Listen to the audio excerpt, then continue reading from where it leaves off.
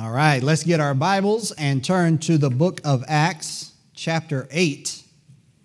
Lord willing, we will be in Acts this morning, but not tonight. So I think we will go in a different direction tonight, and maybe for the next few services, if that's how the Lord continues to direct. Acts chapter 8. We will start reading in verse number 1, reading down through verse number 4. I do want to note chapter 7, right across the column there, probably in your Bible.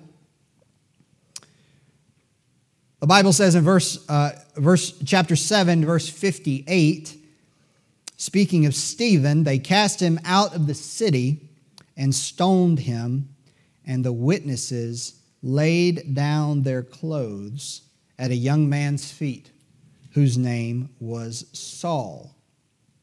This is the first direct mention of who would become one of the most prominent figures in all of Christianity. We do not worship Paul. We only worship the Lord Jesus. But the Lord chose him to be a very prominent figure in the New Testament church. About 2/3 of our New Testament is written by this, not this man, but this man who would become Paul the apostle. And so, but notice Saul himself, is not lifting his hand to harm Stephen.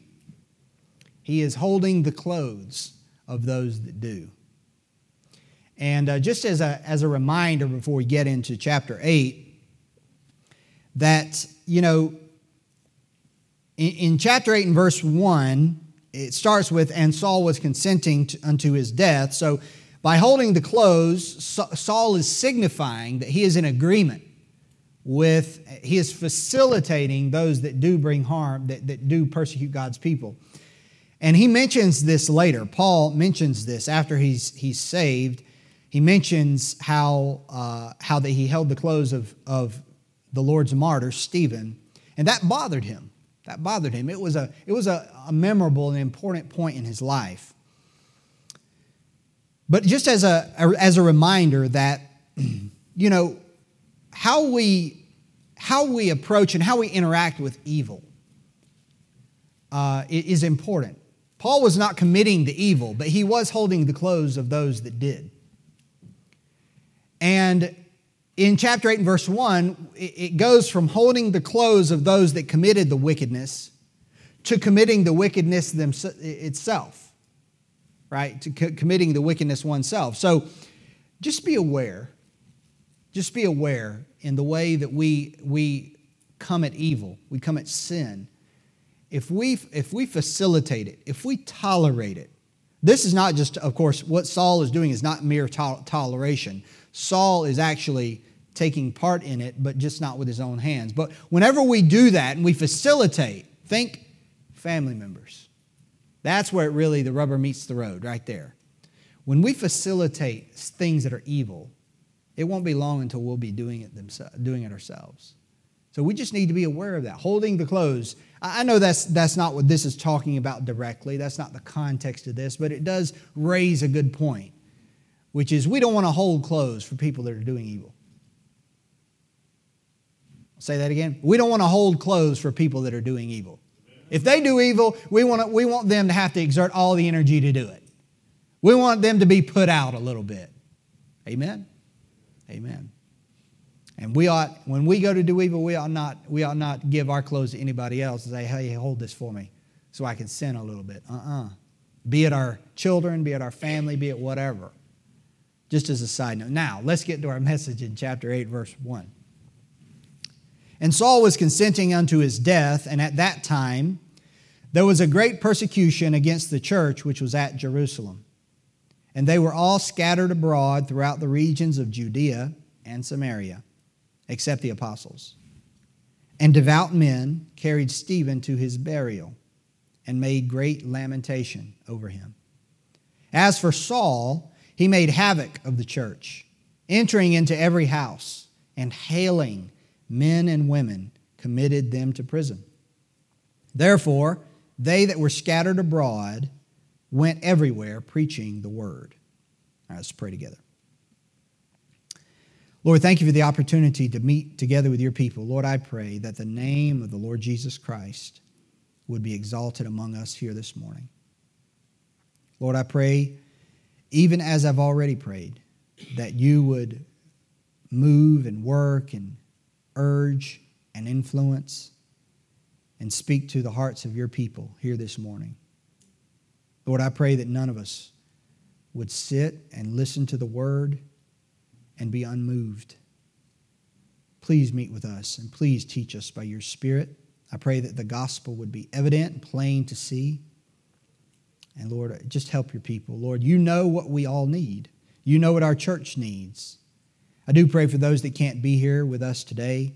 I pray as they're listening in or as they're away that you would bless them and that you would keep them. And I pray for those among us that are ill, that affliction is causing them trouble and pain. Please give them grace, especially Mrs. Mark and even my wife and those that are carrying babies. Please give grace, especially to Sister Sharon and to her baby. Please give grace to your people, Lord, and have mercy. Lord, we just desire that this time that we have together would be a blessing to, first of all, to you, that you would look upon it with joy and with pleasure as we've met together, Lord, to hear your word, to know of your name, to know of your will. So I pray you would do that among us. In Jesus' name, amen. This persecution, this is a turning point. Chapter 8, verse 1, we've already talked about chapter 7 being a turning point. Chapter 7 is a turning point in the history of the church because what God initially offered Israel, they rejected. God's word went to Israel first because of the place in election. Don't let that word scare you. But the place in election that God had designated for them, God, the Savior, the Lord Jesus Christ, was the Jewish Savior. He was the Savior that came. He is the King of the Jews. He's, first of all, the Savior of Israel. That was his initial, you read Isaiah 53 and Micah and different places that talk about the coming of Christ and how he would die on the cross and all that. Primarily in view was the Jewish people, the Jewish Savior saving the Jewish people from their sins. And then he eventually is told that he will be their king. So chapter 7, the Lord offers through Stephen, he just lays it out, and they in a very dramatic fashion just utterly detested this offer the Lord makes through Stephen in the same way that they rejected Christ. And then so that changes it, because from this point on, the gospel is going to start to go to other people groups, not just the people of Israel. It's going to start with the Samaritans, starting in verse number 5 of chapter 8. But then beyond that, as we'll see in a minute, it starts to go beyond the borders of just Israel. It'll start to go to even Gentile people. And so the Savior of the Jews will become our Savior. Will become the Savior of those who aren't Jews. Because, of course, we know he originally died for all men, and that was his plan all along. But part of that plan was that the Jewish people would voluntarily reject their Savior. Now, one day they will receive him, but for now, they haven't. But chapter 8 also is another turning point in this narrative. In verse 1, Saul was consenting unto Stephen's death, and then it says, and at that time there was a great persecution against the church, which was at Jerusalem. Think about what we've read so far in Acts. If you've been here, pretty much every service, I hope, my desire is that you have learned a lot about the early church from the book of Acts. Let's test that theory. Where was the church meeting up to this point? Where was the church? Where do you see them all the time? They're in the temple. They're on the temple ground. So is this a public place or a private place? It's a public place. Up to this point, the church of God, now you have to understand it. Just kind of Go in your mind to all the different events in chapter 2 and chapter 3 and 4 and 5. As we saw in all of those different places, the church is meeting in the temple, which is a public place. They're all Jewish. Pretty much everyone that has believed in Christ are Jewish, or they're a proselyte. There are some proselytes scattered in there. But they're all Jewish, either born in Israel or they're Grecians. We all know what a Grecian is by now, right? They're a Jew who is born among the Greeks, but they're Jewish ethnically, but the language they spoke was Greek. So you have Judaism, and you have the temple, and you have the priesthood, and you have all the goings-on of the Jewish religion. We call it Judaism. You have the Pharisees, and you have the Sadducees, and you have all of that existed at the time of Christ. This is just a short time after that. And they have their religion, and they have their offerings, and they have their holy days, but within that group, there is this weird fringe element. Okay? That's what is developed. It started with 120 in Acts chapter 1. You had this fringe element. And what we find in other parts of the book of Acts is they referred to the belief system, the beliefs of this fringe element as the way. The way, which is an interesting way to put it, considering, in fact, if you hold your place here, look at Acts chapter 9.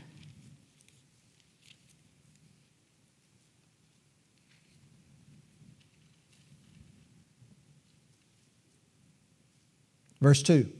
Speaking of Saul of Tarsus going about to persecute the church, he desired of him letters to Damascus, to the synagogues, that if he found any of, what does it say? This way. And this is not the only time this kind of particular phraseology is used to describe the Christians. This is the way Paul described it.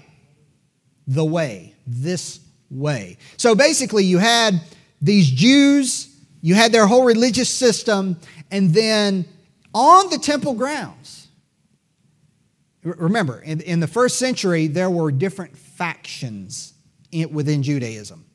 You had the Sadducees, and you had the Pharisees, and then you also had other groups called the Essenes and other groups that aren't specifically mentioned in the Bible. But you had these groups. They were all Jews, and they were all religious. Okay?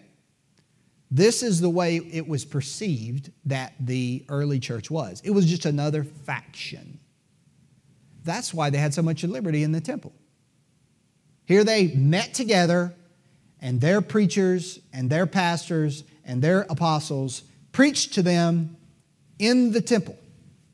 I mean, in public, at the center of the Jewish religious worship. Now, up to this point, that had been allowed. Up to this point, this is a group that was just kind of there, but it's growing very rapidly. We've seen that already. In chapter 8, verse number 1 is where all of that changes.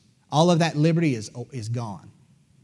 Because after the death of Stephen, right at the time of the death of Stephen, and we talked about the death, how that he disputed with the Jews that had come from Cilicia. Remember that? Which is a Roman province. The capital of which is Tarsus. Who knows something about Tarsus? Tarsus is the hometown of Saul, this man. There is strong indicators that Saul was involved in this. The Bible doesn't say it directly, so I'm not going to state it like that. But there's indicators that, in fact, one commentary I read said that Paul was he might have been very angry at Stephen in particular, because Stephen, being that he had the Spirit of God in him, like we read, he was as the face of an angel, was giving arguments that even Saul himself couldn't answer, especially with that, they call it the Cilician synagogue. Maybe that's true, maybe that's not, but the point being is at this point, everything changes with the church. The liberty they've had to meet in the temple, the fact that they are viewed as just another sect of Judaism is over.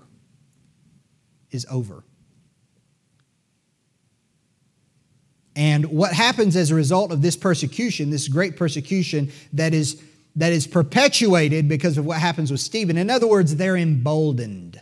Because you know what Stephen did?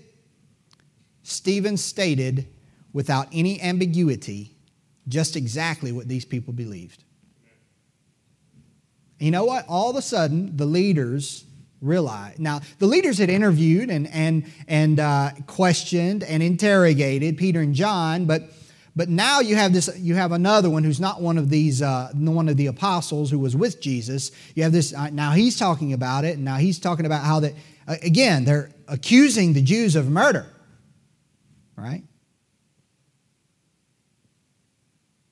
And they've had enough. And so what this is going to do is it's going to drive a huge wedge, which is a good thing, between Judaism and Christianity. At this point is when that division starts to get very clear. You know what the impetus to that is? Persecution. Persecution.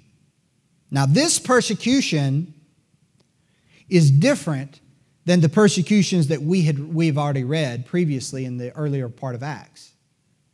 Now think about how it's different. Previously, the persecutions targeted certain individuals, mainly the leaders. You remember?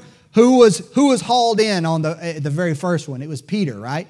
Peter was hauled in and Peter was jailed. And then after Peter was released and he went out and they kept preaching, then it was Peter and John. They arrested all of the apostles. And then after that, it was Stephen. So, but these are people, these are kind of the leaders. These are the just individuals, not people in mass, but just individuals. But now, as we see in verse number 1, and that time there's a great persecution against the church, which is at Jerusalem, and they were all scattered abroad. You see this? Now it's affecting everybody. Verse number 3, Saul made havoc of the church, entering into every house, hailing men and women, committed them to prison. These are not the leaders. At this point, they are targeting all of the disciples. Okay? That's one way it's different. Second way it's different is the intention of the persecutions earlier with Peter and John and the apostles was to shut the mouths of the preachers. It was to shut the mouths of the preachers. Remember, they commanded them, they forbid them from speaking. But notice, nobody's saying a word about the fact that there's huge groups of people in the temple that are being taught. Nobody's saying a word about that.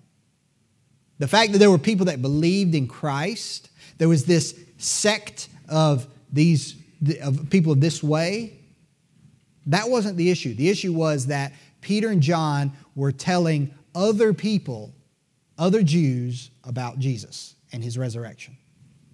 They were not happy with that. But now, these persecutors are targeting everybody who believes it. At first, they wanted to get the people who were talking about it, spreading it. Now they're targeting people who believe it. You see, that's different. Another way it's different. The persecutions concentrated on those who boldly made themselves known because of their witness. All right? In other words, the Peters and the Jameses and the Johns and the apostles and the Stephens, they're actually going out trying to witness, trying to win people actively. They have face time. You know, they're going out in public. They're seeking out opportunities to tell people about Jesus. But these people we read in verse number 3 who are being literally, the word hail means to be dragged. They're being drugged from their house. These people are not people that have gone out and tried to witness. You know what they're doing? They're just believing in Jesus in their home. The persecutors are actively seeking out Christians. They're not just getting the ones that are out front. They're actively seeking them out and rooting them out wherever they can find them. And the last way that it's different is previously, the previous persecutions we've read, the persecution was mainly defensive.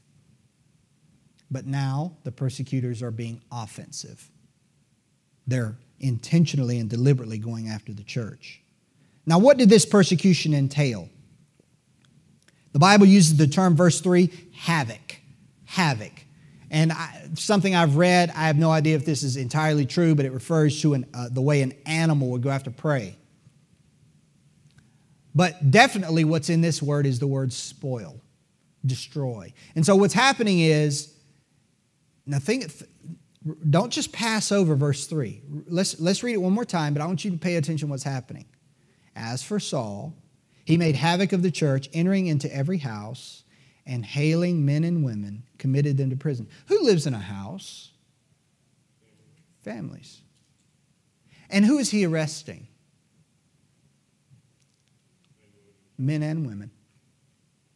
What's happening to their kids?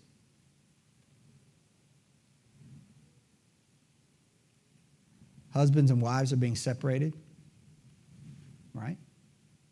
Kids are being left without somebody to care for them, except someone comes and maybe takes care of them in the meantime. There's an indication here with the word that related, this word havoc related to the word spoil. It means their property is being confiscated. Paul later talks about these people being imprisoned. That's what this verse says, being in prison. But not only prison, some of them were beaten. Paul talks about how he compelled them to blaspheme. In other words, he wanted them to say that Jesus had not risen, that it was all a fraud, it was all a fake. And lastly, he said he gave his voice against them when they were put to death. They were beaten publicly, shamed, and then finally they were put to death. Stephen is not the only one. We don't know that at this point. We know Stephen is, as far as we know, is the first, but he's not the last. Paul is responsible for others being put to death, and many scores of them being put in prison. This is the nature of this persecution. This persecution, unlike the others, was a persecution against the church. Not just the apostles, not just the leaders, not just the speakers, not just the people witnessing, but everyone. Now, what did they do? In verse number 1, what did they do as a result of this persecution? They, just like any of us would do, let's not be too high and mighty, right? What would you do if you knew you were being hunted down because you were a believer in Christ? Not because you did anything, not because you're out on the street preaching, not because you're passing out a gospel tract, nothing like that. What would you do if you knew they were looking for you and they were going to put you in jail or worse? What would you do? You would leave. You know what? You wouldn't be there would be nothing unbiblical about that. Here's why. Jesus said this in Matthew 10:23. Now, I'll admit that this context is referring to the last days before Jesus returns, what I'm about to read. But the disciples didn't know that. At the time he spoke it, the timeline of all that wasn't clear. So it makes perfect sense why they scatter. Jesus said, "But when they persecute you in this city, flee ye into another. For verily I say unto you, ye shall not have gone over the cities of Israel till the Son of Man be come." So the Lord said himself, when they persecute you, go to another place. And so that's exactly what they did. And now I'll be honest, that's what I would do. If you were tasked with taking care of your family and your wife, your husband, your children, and you didn't want all your property confiscated, well, listen, none of us are all that spiritual, right? We try to hold our things lightly, but none of us want to see our property taken away and our bank account emptied. Nowadays, it's high tech. You know, they'll just click a few buttons and your balance on your bank account goes to zero. You know, but the principle is the same. They scattered. Now, as I said before, in verse number 3, as for Saul, he made havoc of the church, entering into every house, hailing men and women. Now, as I said before, unlike the apostles and Stephen, the persecutors are not targeting merely those who are out in front preaching the word of God to the people.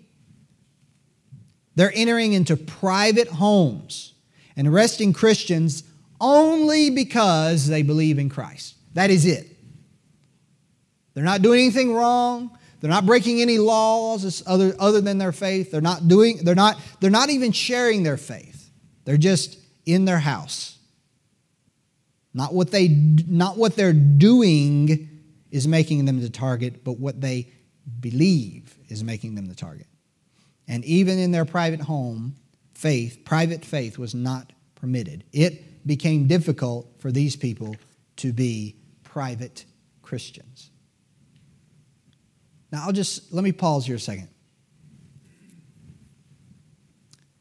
What does it mean to be a private Christian? That is, what I mean by that is a private Christian is a believer in Christ who is only a believer in Christ in his house. And that faith doesn't spill out outside of his house such that other people know that he is a believer in Christ. He keeps it very close. Private Christians are an anomaly. You know, you have the Josephs of Arimathea, right? Who was a private Christian. He didn't want to let everybody know he believed in Jesus. There were others, but they were not the rule. They were the exception. And to be honest, have you not read about those people who did not confess Christ openly for fear they'd be put out of the synagogue or whatever? Do you not walk away from those passages when you read them in your Bible and you just scratch your head like, well, did they really believe in Christ? Sometimes I wonder. But we'll talk about private Christians a little more in just a minute. But notice, hold your place here and let's look at a couple other things because I want to mention something from chapter 8, verse 3. Look at chapter 5, verse 14.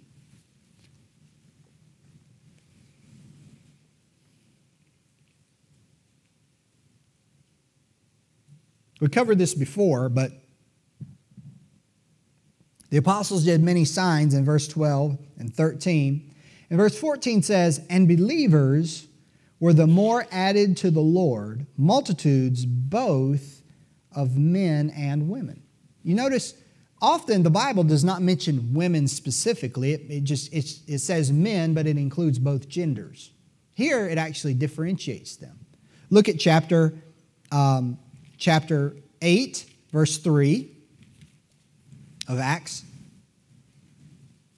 As for Saul, he made havoc of the church, entering into every house and hailing men and women, committed them to prison. You notice that?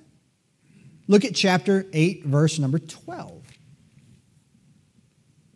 But when they believed Philip preaching the things concerning the kingdom of God in the name of Jesus Christ, they were baptized, both men and women. We talked about that back in Acts chapter 5, how that, a man and his faith does not represent the faith of his wife. A woman must believe, and a family, children must believe in Christ themselves. That's what this is showing. All right? Two more. Chapter 9, verse 2. This is what I want you to see. Saul is going out trying to persecute the church. He desired of him letters to Damascus, to the synagogues, that if they found any of this way, whether they were men or women, he might bring them bound unto Jerusalem. Chapter 22. Look at that if you would.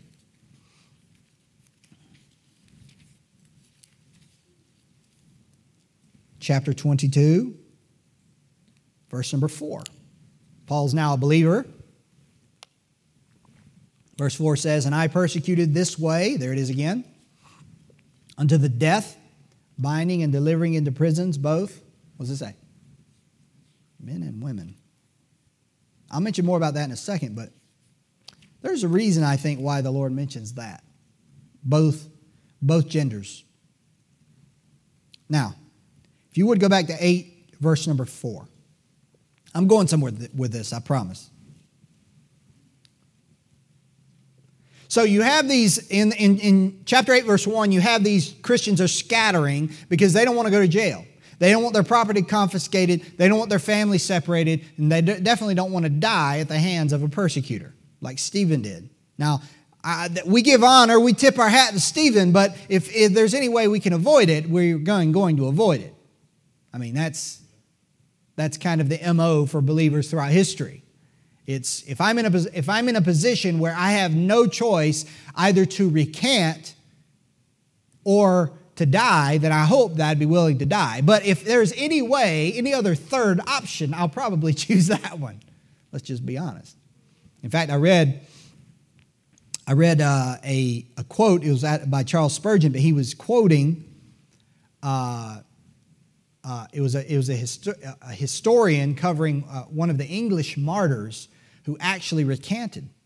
Like he was tied to the stake, getting ready to be burned. They lit the fire, and under that pressure, he yelled out, "I recant! I recant!" Those kinds of things did happen. And just a couple weeks later, he was burned at the stake. And he didn't recant. So he recanted of his recantation. I guess that's what you call it. But as that illustrates, there's a great deal of pressure, and if there's any way to get out of it, the tendency is to do that. And we all understand that. Verse number 4, therefore they that were scattered abroad went everywhere preaching the word. So up to this point in Acts, the main people that are speaking the word of God that we know of were Peter and John and the apostles and Stephen. And of course, we see little hints here and there of other people that are sharing the gospel. You know that's happening, but as far as directly covered, it's just these few. The apostles are the ones whose words are recorded and who bore the entirety of the persecution. You include Stephen in that. And what we also see is that the apostles were also staying in Jerusalem.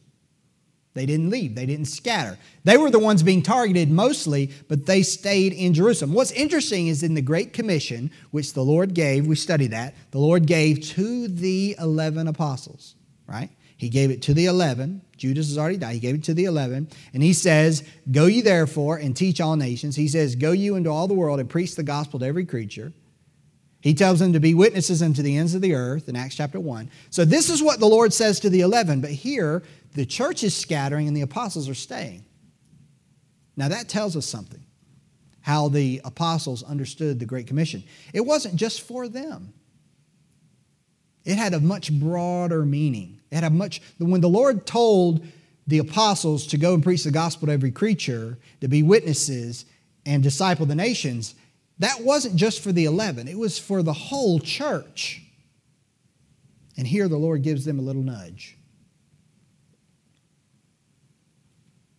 Now, verse number 1 says, there's a great persecution against the church which was at Jerusalem, and they were all scattered. Notice that? They were all scattered. Now, this doesn't necessarily mean every single individual except the 12. But it just means that the church by and large was scattered abroad. They did not stay in Jerusalem because they're being hunted. And we also see in verse number 1 at the end that the apostles were still in Jerusalem. All right, now I'm not trying to insult your intelligence, but I just want to ask you, who is leaving Jerusalem and going to different places? The preachers or the common Christians? I use the common Christian in the best possible light. In other words, not the apostles. The common Christians are scattered. So you get to verse 4, look what it says. Therefore, they that were scattered. Stop. Who is this? These are the common Christians. These aren't the preachers and the apostles. This is really not even the leaders of the church. Now, were there leaders among them? Probably. But these are just the ones who were scattered in verse 4 were the same ones being persecuted in verse 1. They're just regular people. People that in their house were believing in Jesus. They were doing nothing more than that.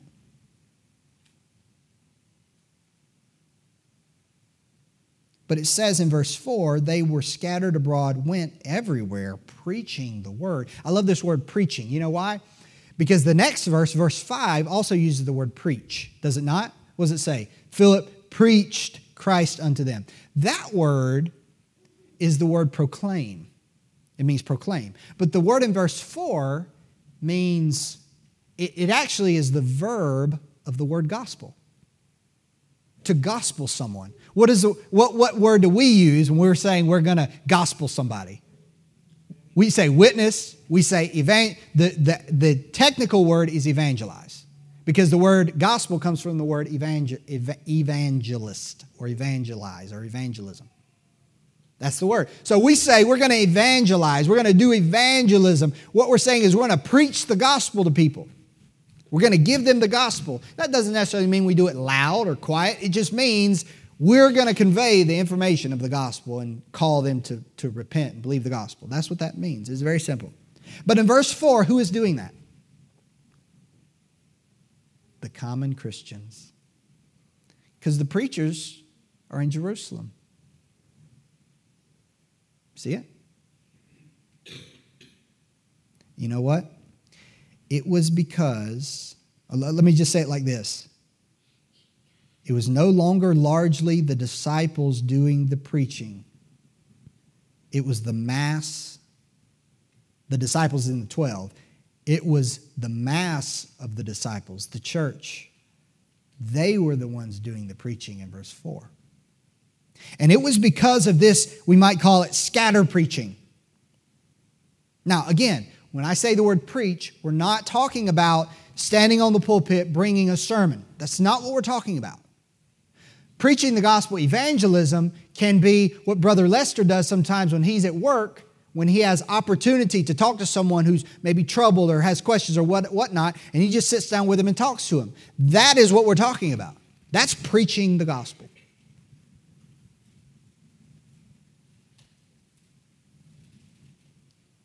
This scattered preaching of the Word of God, because all of the individual disciples, the mass of the church, all those thousands of people were scattered abroad, it caused the Word of God to begin to spread very quickly, geographically. Much, much more quickly than it could have spread if only the main speakers, the group of 12 that were still in Jerusalem, only if they had gone out. So what's happening here is the Word of God is spreading kind of as a byproduct of them just trying to get out of the persecution. And notice, wherever the disciples went, again, we're not talking about the 12. We're talking about the whole church. We're talking about the men and the women. Wherever the disciples went, the Word of God went. Therefore, they that were scattered abroad went everywhere preaching the word. You know why? Because the Word of God and the gospel is attached to you. Sister Pam, it's attached to you. Brother Pete, it's attached to you. Sister Sherry, same to you. The Word of God and the gospel is attached to every single Christian. We carry it. We believe it. It's in our heart. We have the Spirit who is its author. It goes where we go. The question is, are we going to open our mouth to tell other people about it? The question is, am I going to open my mouth and tell other people about it? The gospel never goes where God's people do not take it. Therefore, they that were scattered abroad went everywhere preaching the word. Wherever the Christians went, the gospel went. This is God's plan and His intention. Therefore, we understand that evangelism and gospel preaching was never intended by God to be a work only for the gifted, those who had special ability. It is an every Christian work. That's what's happening in verse 4. All the Christians are leaving Jerusalem and going to various places to escape the persecution, and with them the gospel is going too, because they are obeying what the Lord said and telling people about Jesus.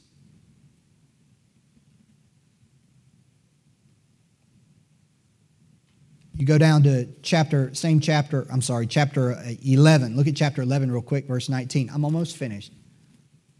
Hang in there. Chapter 11, verse number 19. Now they which were scattered abroad upon the persecution that arose about Stephen. Stop. Who are these? These are the apostles, right? The preachers. Who are they?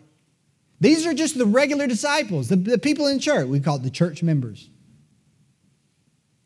They traveled as far as Phoenicia and Cyprus and Antioch. Preaching the word of God to none but the Jews only. Notice they're preaching. We see this as well. Common disciples.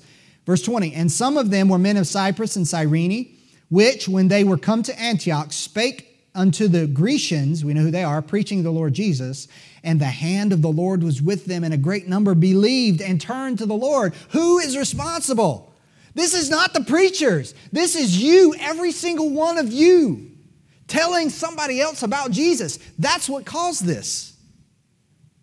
And the church, as a result of that, the Christian was carried by the wind. Somebody said that persecution is to the gospel what the wind is to a seed.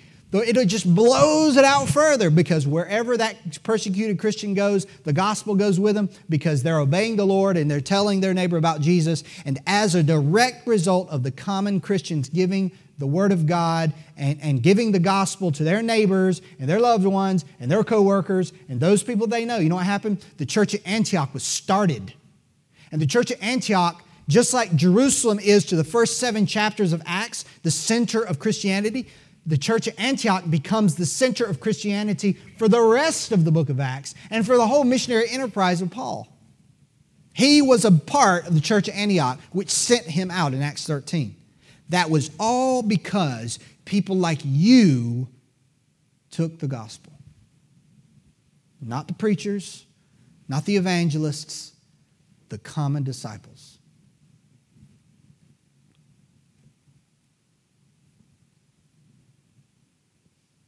So I just want to remind you of a couple things about this, being a common Christian.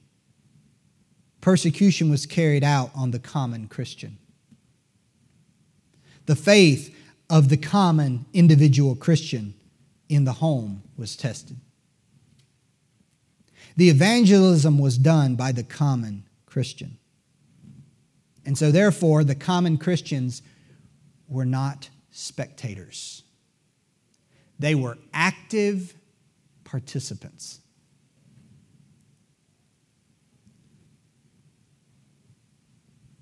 This is the whole reason the gospel spread. Had nothing to do with the preachers. Had to do with the Christians. You remember I talked about how men and women were persecuted? You know, those women, Saul of Tarsus, he might have went into a house where they had a man and a woman. The man wasn't a believer. He was just a regular Jew. And then you had maybe the lady had believed in Christ at one of those meetings. It was the lady who was drug out. You know what? These ladies, these women that were specifically targeted to be persecuted, separated from their husbands, had to give an account of their own individual faith in Christ, separate from their husbands. You know what you also see? These same ladies, these same individuals, these same common disciples spreading the gospel in verse 4. I'll tell you something, ladies. Just as the common disciples went and spread the word of God and told their neighbors, you have an opportunity as a woman to get the gospel to people that men can't approach. Men can't approach. There are certain people I just can't approach. I mean, I can hand them a gospel tract maybe, but I have no way. Like, let me give you an example. A woman my age, around my age, 20s, 30s, 40s, something like that, I don't get into close conversations with people like that, even about the gospel. I just don't do it out of deference for my wife. But you know what? I expect you ladies to. And there's some men that you can't approach because a woman of similar age approaches a man, he can't think straight. So it's our job, men, to tell those. Here's the thing. Ladies, you have a niche in evangelism that men can't touch. Same thing with the kids. This is why God wants the common Christians to be involved in this work, spreading the word. That's what we see, women included. You see, when you divide up the Christians to every little small segment and division, well, that you're including every individual. Young, old, rich, poor, man, woman, whatever. Every one of us has a sphere. Every one of us has a bubble in which we live. And there are people in that bubble, in that sphere, that I'll never meet, that I'll never know, I'll never interact with, but you do. And the Lord expects you and me to influence those people for the gospel and to give them the gospel. God, help us to do it and not be neglectful. God, help us to be like one of these Christians here, that wherever they went, the gospel went. So I want to challenge you. What I'm saying here has nothing to do with trying to get people to come to our church. Do I want our church to grow? Of course, right? Of course. Do I pray to that end? Yes, of course. But they had no church to invite people to come to. They were the church, and they were being scattered abroad like seed in the wind. There's no church. You don't come to our church in Jerusalem. We're being persecuted. No, they're scattered. So this has nothing to do with our church, Choice Hills Baptist Church. This has everything to do with what the Lord wants us to do. So I want to challenge you this week. Be a common disciple. I'm talking to me too. Be a common disciple. Get you a handful of gospel tracts. Get you 5 or 10. And take a gospel tract, and in that circle of people that you know and see, you take that gospel tract and you look at that person in the eye and you say, this is about Jesus and about how you can have eternal life. Look him in the eyeball and say, would you please read this? But even better than that is using the gospel tract as only an aid. You actually talk to them about Jesus. Listen, our church's theme this year and what's been in my mind is edify and multiply. Look at what's happening. Therefore, they that were scattered abroad went everywhere preaching the word. You know what's happening? The word of God is spreading. The word of the gospel is multiplying. People are being saved. We read it in Acts 11. Remember, just as a reminder, look what it says. Acts 11. And the hand of the Lord in Antioch was with them, and a great number believed. Wouldn't we love to see that here? Wouldn't we love to see a great number pass through the waters of baptism, not for salvation, but as a testimony of their faith? Yes. But you know what? You know why that happened there? It's because all of these little common believers were telling people about Jesus wherever they went. So I want to challenge you. I want to challenge you to resolve to do that. Set a goal. Set a number. Even if you feel uncomfortable doing it, resolve to do it. Well, I've never been good at it. I just don't know what to say. Listen, that's why you have these. These can help. Open that conversation. Well, nobody's ever, I haven't really told people now's the time. This is what multiply means. This is what multiply means. This is my challenge to you. To be a first century Christian. Let's pray.